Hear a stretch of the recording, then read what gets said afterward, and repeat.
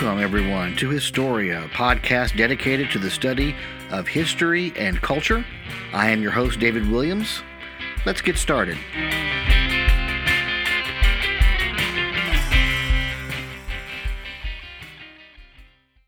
I am here today with Dr. Edward Watts, Professor of History and Chair of the History Department at the University of California, San Diego. He is the author of 5 books, the most recent of which is the wonderful book, Mortal Republic. Now, it's not a new book. It came out about 2 years ago, I believe. I thoroughly enjoyed the book and really wanted to have Edward on this podcast to talk about his work. I'm going to kind of just kick it to you to start off with. Tell us a little bit about yourself, why you're interested in the topic, what your book's about. Sure. Well, thanks, David. I'm really glad to be here, and I'm really glad we were able to make this work out despite hurricanes and fires and all of the other apocalyptic things happening in the world right now. 2020. May it end soon. So the book was something that grew out really of something that I've noticed in my teaching. So I am a Roman and Byzantine historian, and in my teaching, I really work with undergraduates on everything from the foundation of the city of Rome in the 8th century BC through, sometimes I work into the 20th century, but a lot of times my teaching goes through 1453 and the fall of Constantinople. And this is always something that's appealed to students. We never have trouble getting students to take classes in Roman history or Byzantine history. But when I started teaching more than 20 years ago, the interest was really in the empire. And the fall of the Roman Empire, and a lot of questions, particularly in the lead up to the Iraq War, about, well, what does the fall of the Roman Empire mean for us now? But starting in, say, the middle of the 2010s, maybe, 2010, 2011, 2012, students really sort of shifted from thinking about the United States' contemporary reality in terms of the Roman Empire, and they started talking about it and thinking about it in terms of the Roman Republic and what was happening with the Roman Republic. And I was noticing that the discussions in my classes became more and more focused on what is going on in a republic that makes it succeed and what kinds of challenges do republics really struggle to address. And so this is what prompted me to start working on this book. It was clear that, the students are in a sense the leading edge of what the future will become. And the things they're concerned about reflect this vision or this attempt to understand what their possible realities might look like as they get older. And so the fact that students were gravitating towards these really fundamental questions about the Republic suggested that this is something we need to think seriously about, and we need to talk seriously about.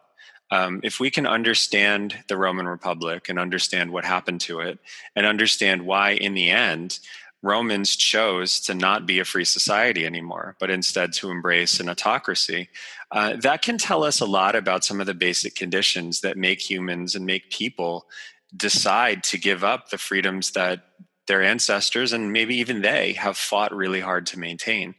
And so the book was and is an attempt to look at Roman history and think about what it is that took Rome's republic from something that was functional, successful, resilient, powerful, and very, very capable of building social consensus to a state that broke down in all of those ways, where consensus was something that was first difficult to reach and then ultimately not reachable at all.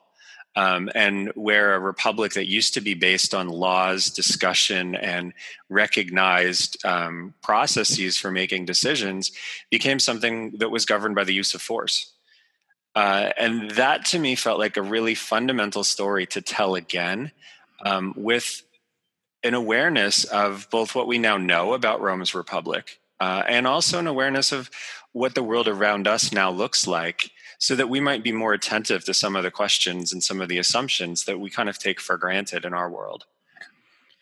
Yeah, I was very interested when I first started the book because most discussions of the fall of the Roman Empire, the Roman Republic, almost inevitably start with the Gracchi brothers, as if they sprang these radicals sprang from nowhere and suddenly wanted to change everything, and the reactionaries didn't like it, and that led to all sorts of violence, and that was the catalyst to set everything down.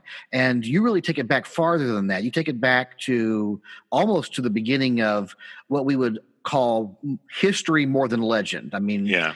like most societies, Rome has both, and you really took it back. And what I found fascinating was your discussion of how character and a person's personal character, his virtue, his that was the most important thing. The honor of the Roman was more valuable than gold or anything else. Like, no, you can't bribe me because you can't buy my honor.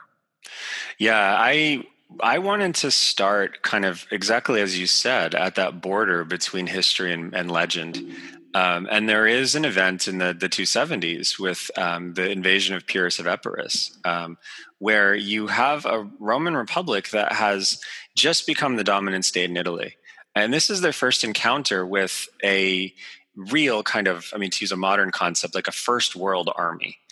This is a guy who, for a little while, laid claim to the Macedonian throne that Alexander the Great had held less than half a century before. So this is a real significant force. And they have elephants, which no one in Italy had ever seen before. And the Romans have a real choice to make about how you address this situation. And they don't address the defeats. Pyrrhus initially beats the Romans, but the Romans fight hard. They're terrified by the elephants, but they figure out more or less how to kind of hold their own with a force that has elephants. And what Pyrrhus then realizes is this really isn't a war he wants to continue to fight. And so he tries to effectively find a way to bribe some of the leading Roman politicians so that they can make a peace treaty that allows him to leave and save some face. And the answer we get, and this answer I think sits right on that border of myth and history, or legend and history, is that the Romans were unbribable because they valued honor more than they valued wealth. And I think that's true. I think that is exactly what would have happened. And I think that makes a lot of sense that Romans would have behaved that way. And so I think the reality of that event is probably there. But I think the way it's told is also legendary. And so you're at this moment where you can see the Republic working. You can see what this system is all about. You can see why Romans would prize consensus, why they would do what's asked of them to make their state succeed. But you can also see how Romans want you to see them behaving that way. And as you get through the 3rd century, you see the state actually behaving that way as the sort of stories and the legends slip away. Rome still behaves this way. And the biggest example of this is the Second Punic War with Hannibal, where Rome basically should have surrendered. They probably should have collapsed. And what the Romans do instead is make very conscious decisions to come together as a society and absorb whatever consequences come out of this, meaning food shortages, people giving up their jewelry to build fleets, an economic disruption, large-scale losses, something like 3 years, they lose 35% of the military-aged men in the entire republic. They lose in those 3 years more men than the United States has lost in battle since World War II. And that's a population that's 1/80th the size of the American population. And they double down, and they actually militarize in a way that no society in antiquity that was that size was ever willing to do. And so the Republic worked. And the question then becomes, that's your starting point, right? The system that is functional, it's successful, it's doing what it's supposed to do. How then do we get to the Gracchi?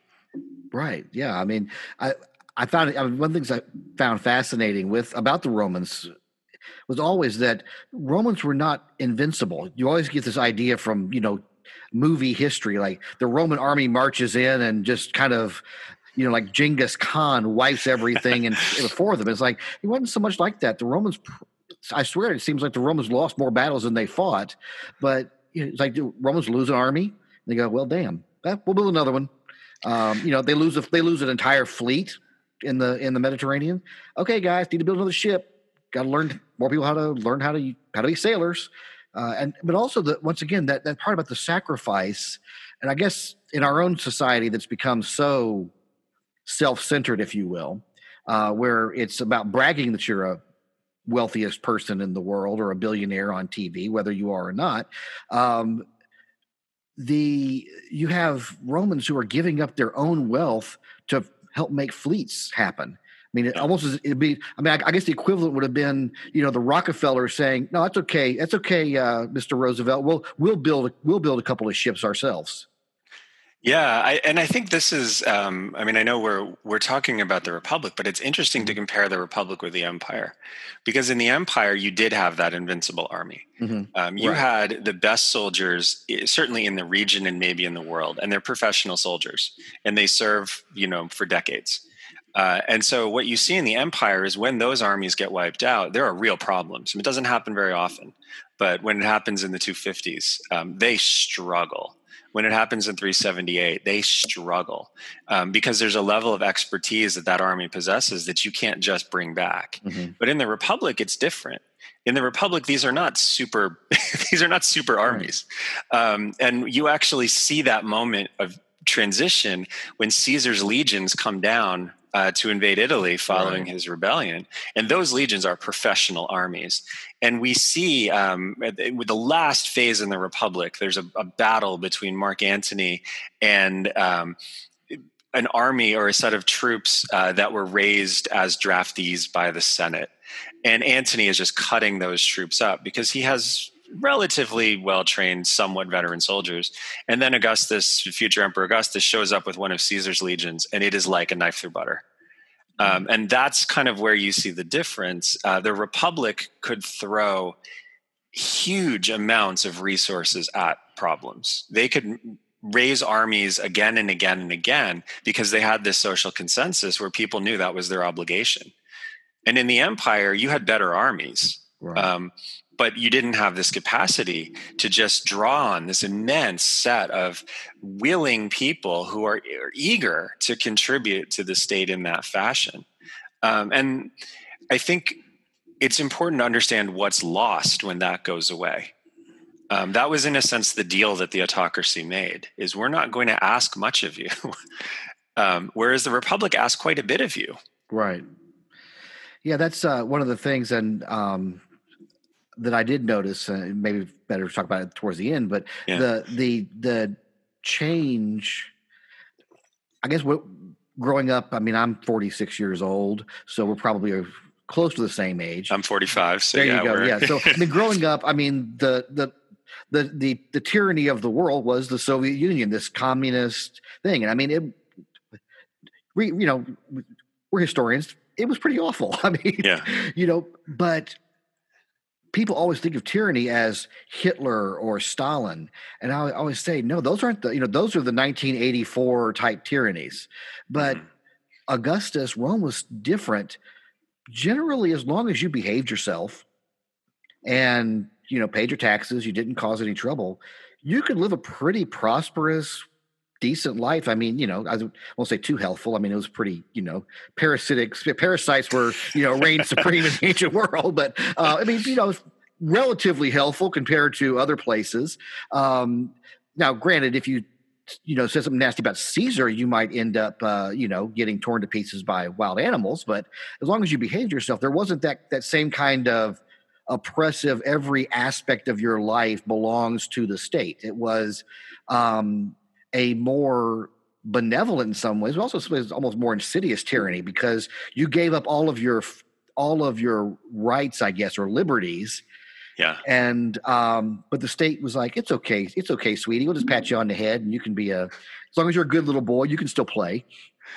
Yeah, I think this is the thing that's so challenging about Augustus. The first part of Augustus's life, he's on that level of Hitler and Stalin. Mm-hmm.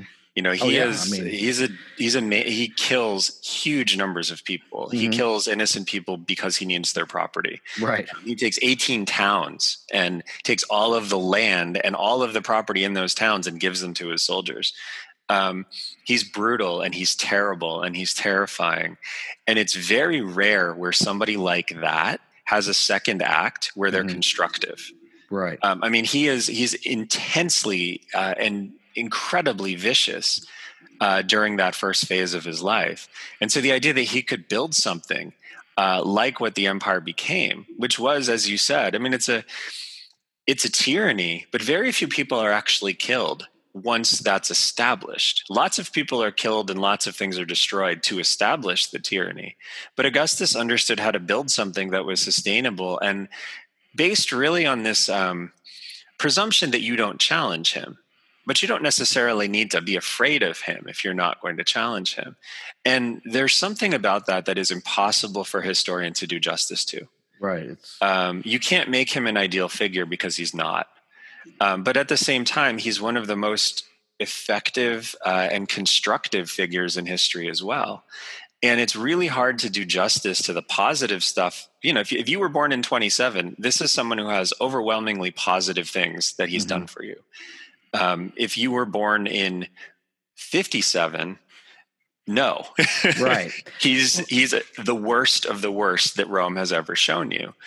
And how a historian can do justice to a person like that? I mean, it's a task bigger than anything I've figured out, and I struggled with that because Augustus, the civil warrior, is among the worst people in Roman history. And Augustus, the emperor, is one of, the people who did some of the most positive things in sort of stabilizing and creating a peaceful structure that Rome ever saw. Yeah, it's both Augustus and Julius Caesar are just so odd. One of the things I loved about the TV series Rome. I mean, yes, there are a lot of historical anomalies, but I feel like you get kind of the feel of maybe what Rome was like, if nothing else. But one of the things I loved was how in the middle, you're never quite sure who Julius Caesar is.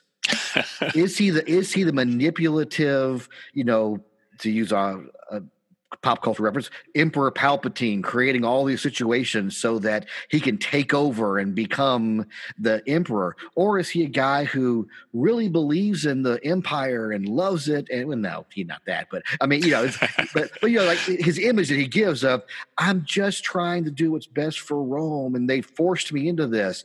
And the truth lies somewhere in between what Cato thought about him and what he thought about himself. But it's almost like, I guess the figure that I think about the most about in our own history would be Thomas Jefferson.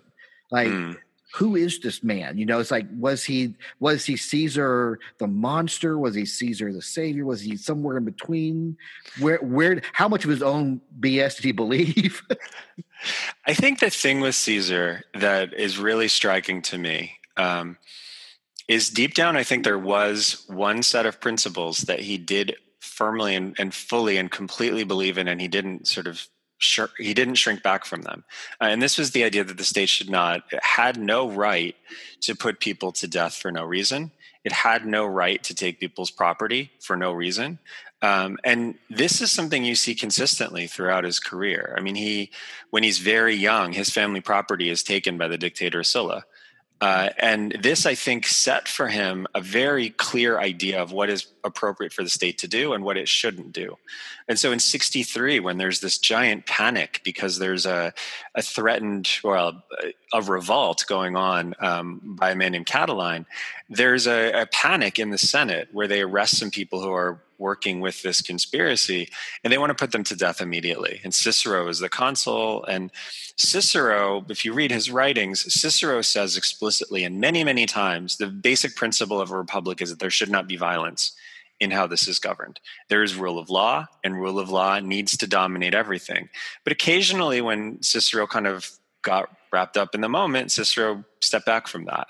And then 63 is one of those moments. And Caesar never did. And when the Senate was debating this, Caesar actually said, you cannot set this precedent because these are terrible people. But if you do this, you have taken away the legal protections that people enjoy. And that's a place we can't go. And when Caesar is dictator, he also maintains this to his, it leads to his death. Right. the fact that he is willing to pardon people, he's willing to reintegrate people. He does not want to take life and take property unless the person is absolutely going to oppose him to their death. And then he will. But if someone is willing to accept clemency, Caesar does not want them killed. And so I think with Caesar, like the one thing that you can say is there is one principle that is there for his entire career, and it's a principle that leads to his death. And so I think that always has to be part of the story we tell about Caesar. He is very shifty.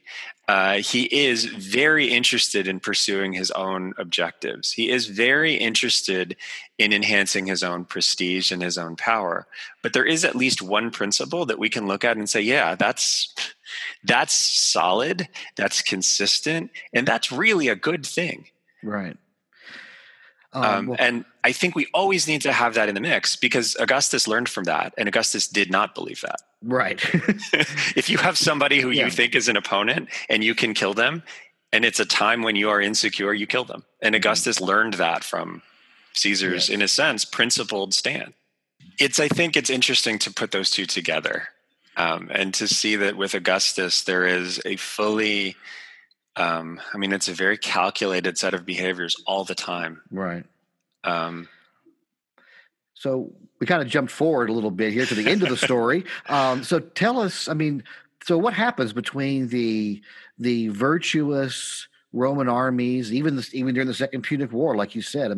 The willingness, which seems almost insane, to allow Scipio to form an army and take the offensive while Hannibal's still wandering around Italy. It's like it'd be like having an army in the Mexican army, if you will, in Pennsylvania, and they're like, we're going to invade Guadalajara. It's like, and so it's this kind of virtue is that we're going to take risks and risk it all, and then something happens.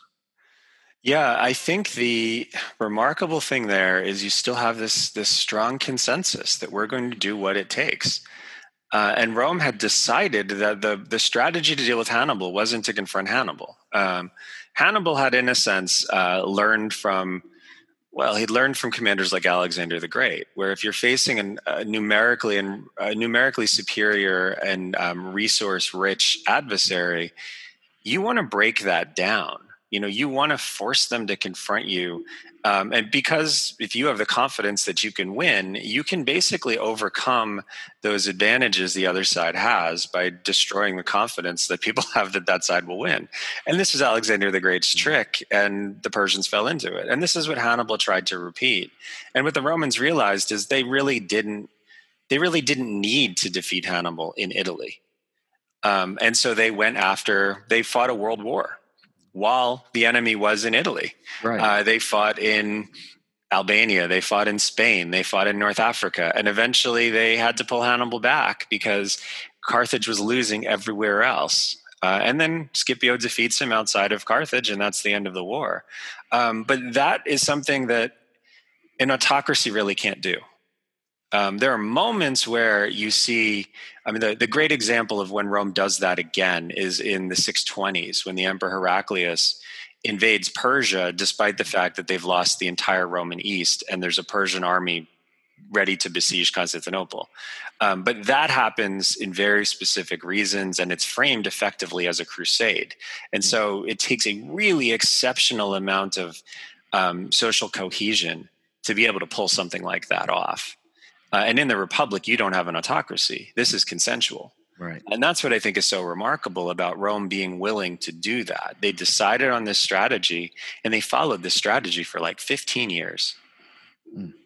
And you can't get that unless you have a society that politically is functional enough to build and sustain consensus. Right. And then 2 generations later. Well, I think the 2 generations after Hannibal are so interesting because I think, only recently have really figured out what was going on there. Because Italy is basically devastated. Rome has lost a huge amount of people. And so the entire social structure of the Republic changes. People get married earlier. They have bigger families. There's all of this empty land. And so the bigger families kind of spread out across this land that has been depopulated by war. And for 2 generations, you have something like what you have in the post-war period in Europe, where you have 2 generations that are rebuilding a state. And so there's lots of opportunity, and people are getting, families are growing, the population is rebounding, and everybody is richer than the generation that came before them. And then at a certain point, it stops. At a certain point, Italy's full again. And the family dynamics don't shift back to where they were before. You still have lots of children, but now those lots of children have less opportunities. And this happens at the same time that Rome has absorbed a lot of territories abroad, and it's built out an administrative structure that is, in a sense, privatized government that works off of a model where there are financial instruments that are created. And so you have something where you have like an analog almost of what we see in the United States in the 70s and 80s. An era of opportunity for everybody ends at basically the same time that a financial revolution means the people who understand that new financial situation become very rich. And this is the great challenge that the Republic struggles to meet. Because what you have is a moment where everybody's used to everyone getting wealthier. And now all of a sudden, a few people are getting much, much wealthier, and everyone else is kind of stagnating. And that's something that a republic struggles to deal with, because it's very hard to find a consensus solution to that, especially when the people who are getting rich legally. These aren't criminals. Right.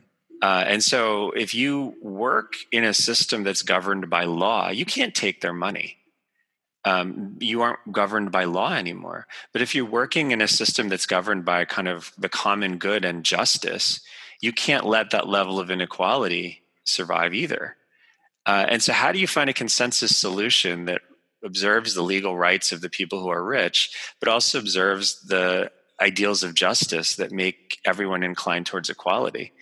And the Republic can't figure that out.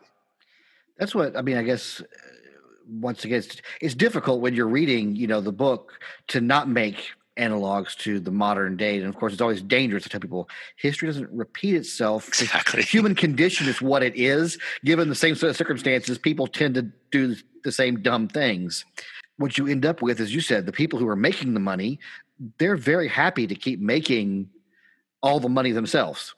Yeah. There's no, and I guess some of that is that somewhere this virtue stopped, because they didn't say, I don't need to have every single, lira in my possession. I can scale back what I'm doing, let somebody else scale up a little bit.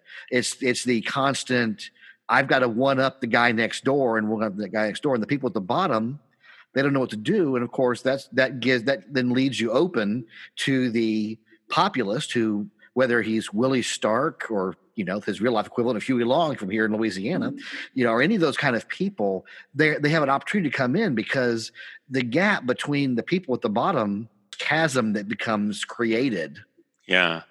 I think that, the thing that is so toxic at that moment is, Nate Rosenstein at Ohio State has done this great work where he's looked at what actually is going on with the families that are affected by this. And what he's shown is you have lots of children being born. And in the period after the Second Punic War, they could all go out and get land, because there's a lot of empty land, because a lot of people have died and a lot of land has been taken from cities that rebelled against Rome.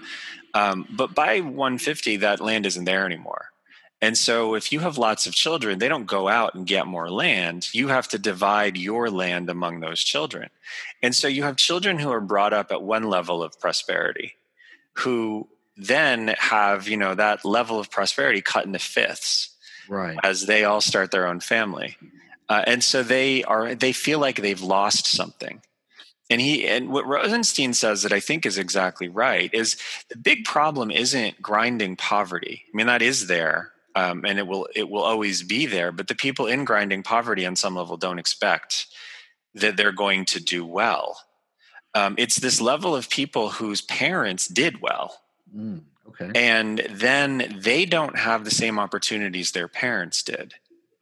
And I think this is where you look and you can see like the 1970s and 1980s. You can understand the mentality. Of course, those are very different situations, Right. but you can understand the mentality where I mean, there's this one of my favorite studies is a study that compares the job opportunities for people who graduate college in 1980. Like, what is your expected income for a college graduate in 1980? And Flint, Michigan has a higher expected income than San Francisco. Mm. And of course, now people tell Right. that seems absurd almost. Right. But what you see there is, it tells you a story about Flint, Michigan, but it also tells you a story about generational change. And if you're of a certain age, in Flint, Michigan, if you moved there in the 50s and you retired in the 80s, your children will not have the same level of opportunity and the same level of wealth they grew up in. And that actually is in some ways even more devastating than not having any expectations at all. And I think that's where you start seeing the real problems. Is you have people who just expect a certain lifestyle, and the state no longer has the capacity to provide the opportunities for you to have the lifestyle that you expect. And that's when people start getting angry. I think the really interesting thing that we sometimes forget about in Roman elections is poor people don't win those elections. Right. Middle class people win those elections. Right. And upper middle class people. You cannot win anything in Rome. You cannot win any vote in Rome, even if you have 100% of the poor people backing you, because this electoral system is structured so that people with some wealth have more power, and Right. it's by design.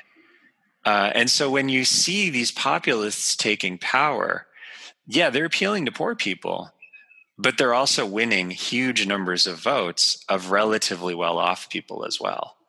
And so that's why we have to, I think, explain it a little differently than maybe historians 60 or 80 years ago did. This isn't the proletariat revolution. Right. That makes sense. I mean, yeah, which is why you didn't really have a proletariat revolution just about anywhere. It's like, Russia had to first create a proletariat after they created their revolution in some ways. Yeah. So you get the Gracchi brothers. I mean, they just kind of, it almost seems like, and I know this is something I get in history a lot. You're like, if you just cooled yourself just a little bit, you might have gotten something accomplished other than getting yourself killed. Yeah, I think with Tiberius Gracchus, what you have is a reform that would have happened. Mm-hmm. It just wouldn't have happened with him as its author. And that was what he couldn't accept. Right. It had to happen, and it had to happen now because he needed it. And that's where you see something very different from 140 years before, where the people in the 270s didn't behave that way. If there was a reform, you would work to try to make it happen. And if you were in office when it happened, that was great. And if you weren't in office when it happened, you would continue to work until it happened. And he didn't feel like he had the luxury to do that. Of all of the people in this, I think that's one of the most disreputable. I think Tiberius Gracchus's decisions are really selfish and really, really destructive. And they seem to almost be the ones that it's almost like his actions, and then of course the reaction to him, created, like, that's what pushed the boulder a little bit. I mean, it wasn't rolling downhill like it would go in the next century, but it's heading down because inevitably when you have that kind of reaction, the reactionaries shut down and say no more reforms. Yeah. You get this idea of like reforms are bad because they lead to craziness like this. Well, the interesting thing is he gets his reforms, he gets killed, and the reactionaries let the reforms stand because the reforms weren't the issue. Right. They would have eventually agreed to them. Maybe not with him, but with somebody. And what their reaction really is to draw a line and say, you can't behave this way anymore. And I think that's where you really see that there's a level of anger that Tiberius Gracchus, who is an incredible orator, he's an incredible performer, and he's really, really good at getting a crowd behind him and behind his ideas. Those are talents that he uses to build upon some really deep-seated resentment and anger about how the Republic has seen conditions for the last probably generation deteriorating for a lot of these people. And that doesn't seem to be doing anything. And Tiberius Gracchus is able to channel that into a movement that is more about the symbolism of doing something than actually changing things. And that's why I think his actions are so destructive. Right. Because he doesn't actually, first of all, he doesn't actually accomplish very much, but he does a tremendous amount of damage. And his brother accomplishes a great deal. And I think there you see something that's a little bit different. He does mobilize anger, and he does mobilize resentment, and he does mobilize a lot of people, but he actually has a lot of things he wants to get done with that energy. And Tiberius really doesn't. It's about him and doing what he wants to do when he wants to do it. When politics become personal. Yeah.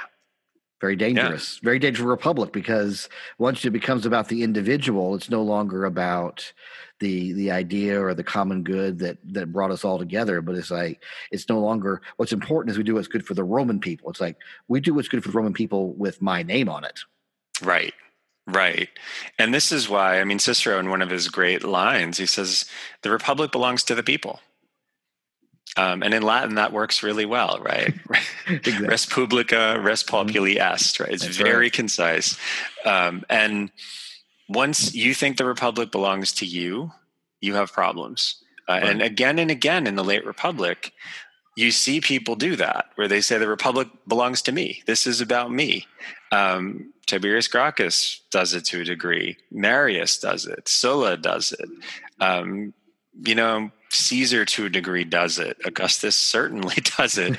And in each of these cases, you are going against what a republic is supposed to be about. It doesn't belong to anybody. It belongs to everybody. Right. One of the things, I know we're going to let you go here for too much longer, but I wanted to, something that just hit me as interesting, because Cato is one of those fascinating characters in history that in some ways we don't get enough of him. I always laugh that the people we know the most about in the Roman Republic, unfortunately, became characters either in Shakespeare's play or in Spartacus. The old movie from the 1950s, which incidentally was actually the movie that got me first interested in Roman history, which was funny because after I started reading Roman history, I'm like, now I have a hard time watching the movie. It's like, did they actually read about Spartacus before they made this? It could be worse. You could read the novel it's based on. That was painful. Ooh. Yeah. Ooh, I can't recommend it. but no, I think that what's so interesting in all that is how, as you said, the personal virtue goes by the wayside. And now we're left with who's going to take over and be this character who saves everything. Yeah. Then it becomes like, I'm the savior of Rome. I'm the savior of Rome. And then you get Cato who walks along, and I laugh. I'm like, I swear to God, I could turn Cato into a Southern politician in a movie directed by one of the great directors, because he has that, like, I'm a man of the people. Where his wife makes sure that she nurses the babies herself. No slave's going to suckle my babies. Only a real Roman, that kind of like, only a real Roman's like this. You can almost see the, freedom bird over his head or something. And, but it's a fascinating character, because you at one level you get this idea of Cato as this honorable man who chooses to stand by the Republic, and I'm going to stand by what's right no matter what happens, and all the way to the death. And there's that, but there's also the Cato who in some ways makes that end happen, because he is completely unable to not compromise his values, but to realize that he may have set his values even higher than actual Roman values.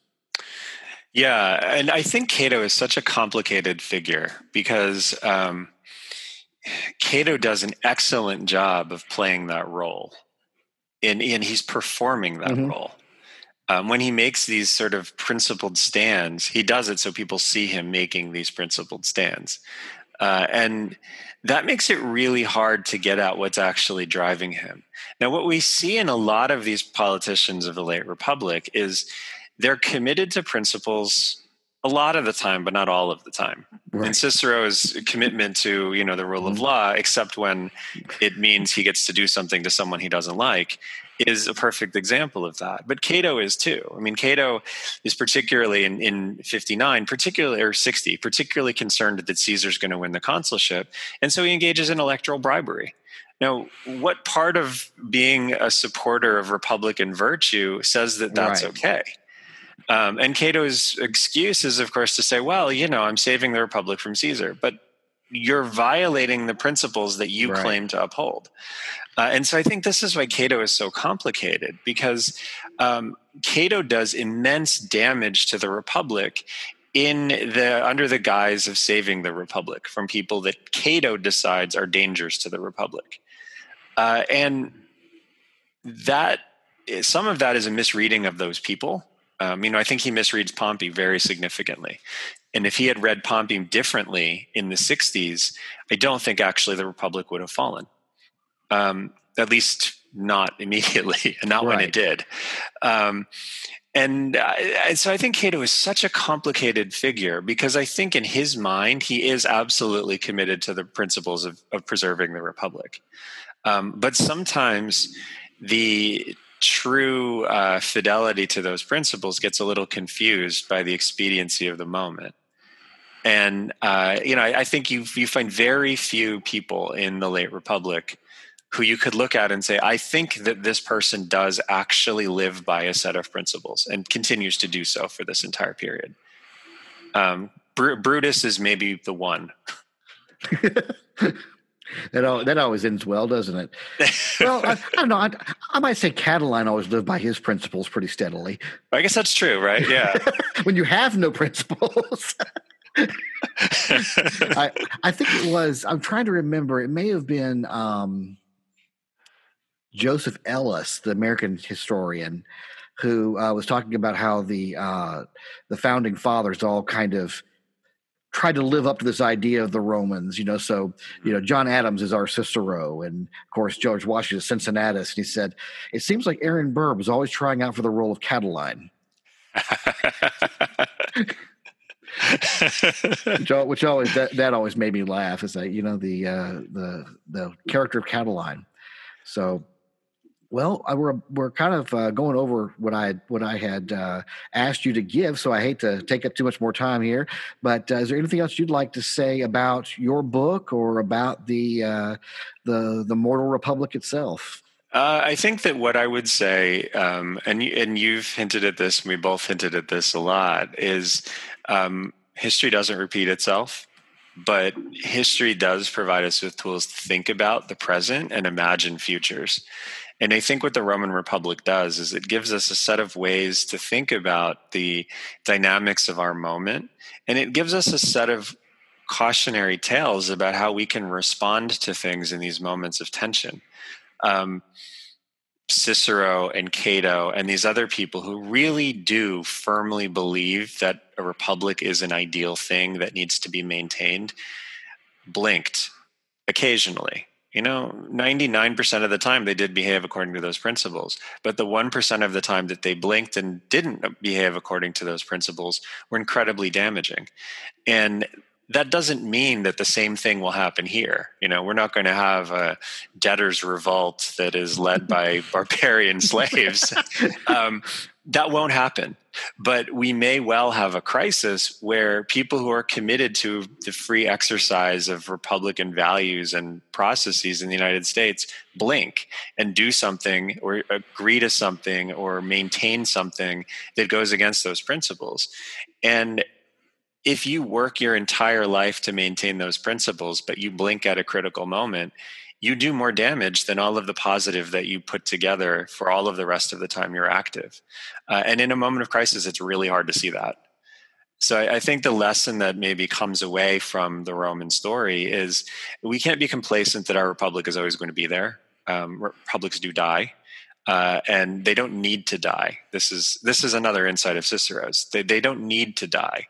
But when they die, it's more tragic than something like a death of a person, because this is something that could live indefinitely.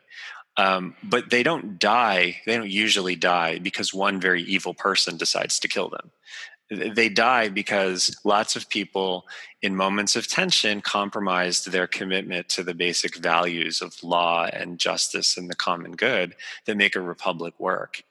And it's essential for us to be sure that we uphold those values all the time, even if that means someone we don't like who's doing something that we don't like maybe gets protected by the courts or by some sort of just process. We need to accept that the republic runs according to law, and we need to protect that. And I think everybody can learn from the Romans what happens when you let that slip even a little bit, even occasionally. That's really great. It really is. And let me once again, folks, recommend Mortal Republic by Edward Watts. It's a wonderful book. I've actually read it 3 times since it's come out. So, and I read a lot of books, so I don't have time to read the same book more than once, but it really is. And I really, really appreciate it. So before I let you go, I asked you to share with us, because one of the problems that I always encounter as a person who loves history, my wife says when we first started dating, she was taking history here at the college where I work. And she said the thing that everyone says, and oh my God, history is so boring. And my response is, no. Historians are boring. History teachers are boring. Not all of them. There's some magnificent ones, but if you believe history is boring, you've been taught badly somewhere down the road. You probably had a football coach who they stuck in the history classroom in high school or something. And that's why I love books like your book. You don't need to know anything about Rome. I mean, if you don't know Rome existed, you might take a little bit of getting used to get in the book. But then again, in that case, I'm not sure where you've lived. But if you don't really know a lot about Rome other than, well, there's this Caesar guy and there was this other guy, and I think I saw the show on HBO at one time. That's great. Pick up this book. You can read through it, and you don't really, there's no academic, up in the clouds kind of stuff. I mean, it's scholarly, it's well written. Don't get me wrong, but it's not an academic paper written by one scholar to other scholars to impress them with, just learning that you're like, what is this? It's really very good, very well written, that the common reader can do. So, what other books are out there that folks should pick up if they want to know more about Rome, in addition to Mortal Republic, which you should go out and buy right now? Oh, I mean, thank you, David. That means so much to me, that the book kind of succeeds in telling a story that's important in a way that's accessible. So I think that the books that I love as this kind of thing that has a lot of meat to it, but also is accessible. I think one of the best is Mary Beard's SPQR, which is a way of thinking about the development of Rome and, Republic through the Empire. But it's incredible, and she's very, very good. And it's a very good book. A fun book is Barry Strauss's 10 Caesars, which is a set of biographies of Roman emperors from Augustus to Constantine. And I like Barry Strauss's writing too. I think it's very accessible, but I love this way of packaging it. Because it's the kind of thing that you can pick up and put down when you want to, and you jump into, the life of whoever it is you want to approach. I really enjoyed that one too. I think a book that's particularly timely right now is Kyle Harper's The Fate of Rome. And this is a book that looks at environmental change and especially pandemics and diseases as it affects the later Roman Empire. And so you move through the 2nd through more or less like the 6th century, and you get exposed to the changing climate. You get exposed to smallpox and Ebola and Black Death, and you can see how a society, all the fun stuff. Oh yeah, I mean, what more could you want, right? So I think that's a fun one. Josiah Osgood's Rome and the Making of a World State. This is a short book, but it's one that gives you an overview of Roman history from about 150 BC to 20 AD. And the thing that's interesting about this is he's playing with the way we think about Roman time and Roman periods. And so you get this picture of Rome not as something that changes dramatically once Augustus takes over, but instead he says that you still have something that is a unit that is joining the late Republic and the reigns of Augustus and Tiberius. And so it's accessible, but it gives you an interesting way to think about change. And he's an excellent writer, so it's fun to read. There are a few other ones that, since I have only 5. You can share as many as you want. I just didn't want to put too many on you there. I'll throw a couple out there that I like for different reasons. Peter Brown's Through the Eye of a Needle is a great way to think about wealth and the way that Christianity deals with wealth, and also the story that we've traditionally told about when Rome is wealthiest. Because what he shows is it's actually the 4th century. Rome is incredibly wealthy in the 4th century, and that's why you have all of this early Christian discussion of wealth, because this is a time when there's a lot of it. And what does it mean to be both Christian and wealthy? And he goes through, greatest hits of all of the authors of the early church, lots of Augustine. So it's a wonderful book to give you a perspective that we don't normally have, and it really challenges the way we think about things.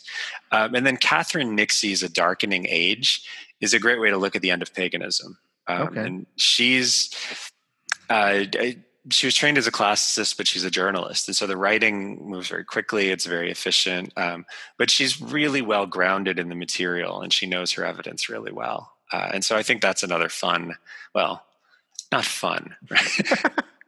The destruction of paganism maybe isn't fun, but it's a very good read. Excellent. Well, definitely some books I'll be checking out as well here. So, well, Edward, thanks so much for your time and for sharing all this with us. And love to have you back on again sometime. Talk some more Rome. Maybe we can talk some late Empire, because I know that's something people don't know a lot about. We use the word Byzantine, but we have no idea what it actually means.